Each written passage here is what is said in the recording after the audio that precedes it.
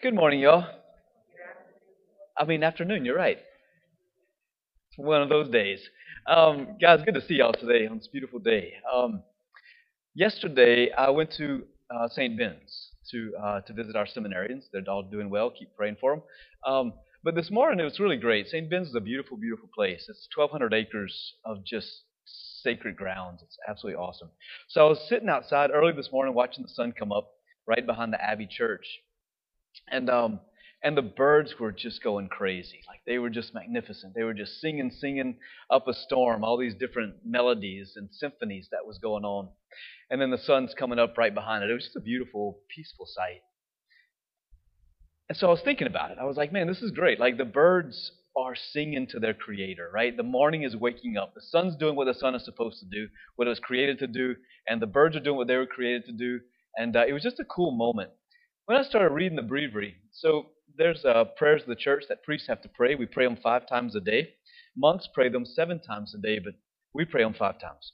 Um, and there was part in here in this reading. It's an ancient writing from a treatise on prayer by Tertullian, priest.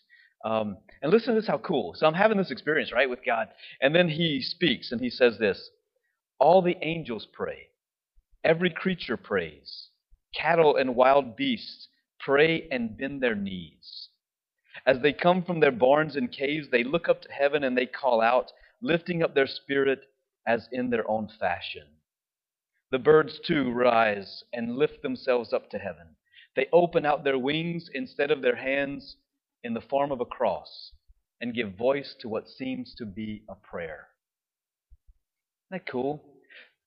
So it's just really neat. Like I'm having this moment, the birds are singing, and then there's this image of the birds in the form of a cross, lifting up their voices in the form of a prayer. But he speaks of it, how all of creation was created to glorify God, right? That's why creation was made, was to give God glory, right? And the apex of that creation is man and woman. It's us. We can give God glory in a way that animals cannot, right? Animals don't have free will. Animals, and they have animal instincts, right? And they just do what they're created to do. Birds sing, they don't meow, right? Cows moo, they don't sound like a donkey, right? Animals do what they're created to do. And in doing that, they give glory to God, right? But you and I, human beings, are the height of God's creation. And why? Well, because we have a faculty of which they don't have, right?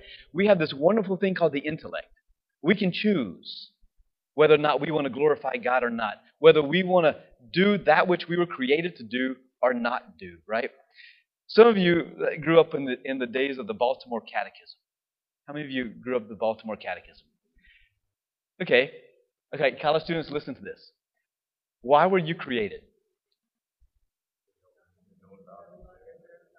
To know, love, and serve God, to be happy with Him in this life, and to be happy with Him for eternity. Like, that's the simple reason, right? And I think whenever we get that right, it's a simple definition. Why was I created? Why did God create me? Well, He created me to know Him, to love Him, to serve Him, to be happy in this life, and to be with Him for all of eternity.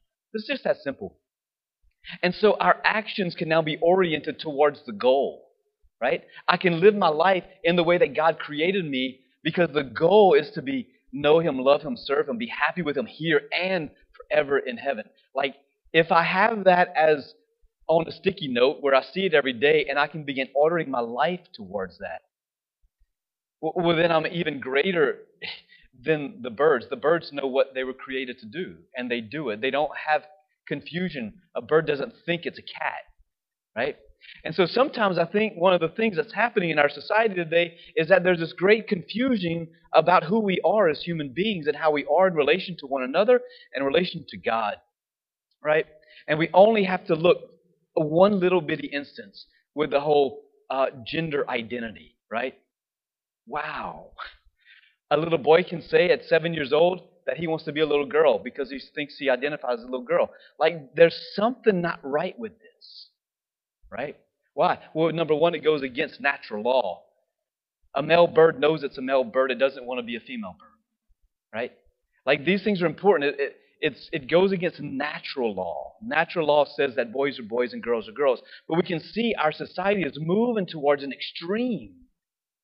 And when we do that, we're going to lose sight of why we're created, how man and woman are meant to be complementary towards one another, and that the body itself reveals something of God. Animals reveal something of God. Human beings reveal something of God. Right? It's what John Paul II coined as a theology of the body. Theology, the word theo, God. Ology, the study of God. The body reveals God to us. And so whenever man and woman are created equal, right? We're equal in dignity and complementary in our sexes. Then we begin to realize that, wait, I was meant to glorify God. In my body, right? To glorify God, right? And so that's what we're created for. And I think it's just really important that we realize that today, ever more so, that this is the great call, this is the great dignity that we have, right? And so let us today come to glorify God. You're here today because you want to glorify God. You want to worship Him. Man and woman are built to worship. That's why we are here. We're built and we're made to worship. And so that's why you come today, to worship your Lord, to worship God here in the Holy Eucharist, to let Him use you, to let your bodies, your lives glorify Him.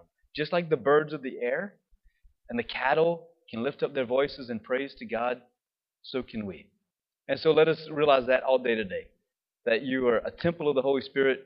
Your body reveals God in a unique and unfashionable way of which nothing else in creation can do. And so we're held in that much more dignity, higher than that of the animals, right? So let us come to this Mass today, realizing the great dignity we have to worship Him and give Him praise and honor. Amen?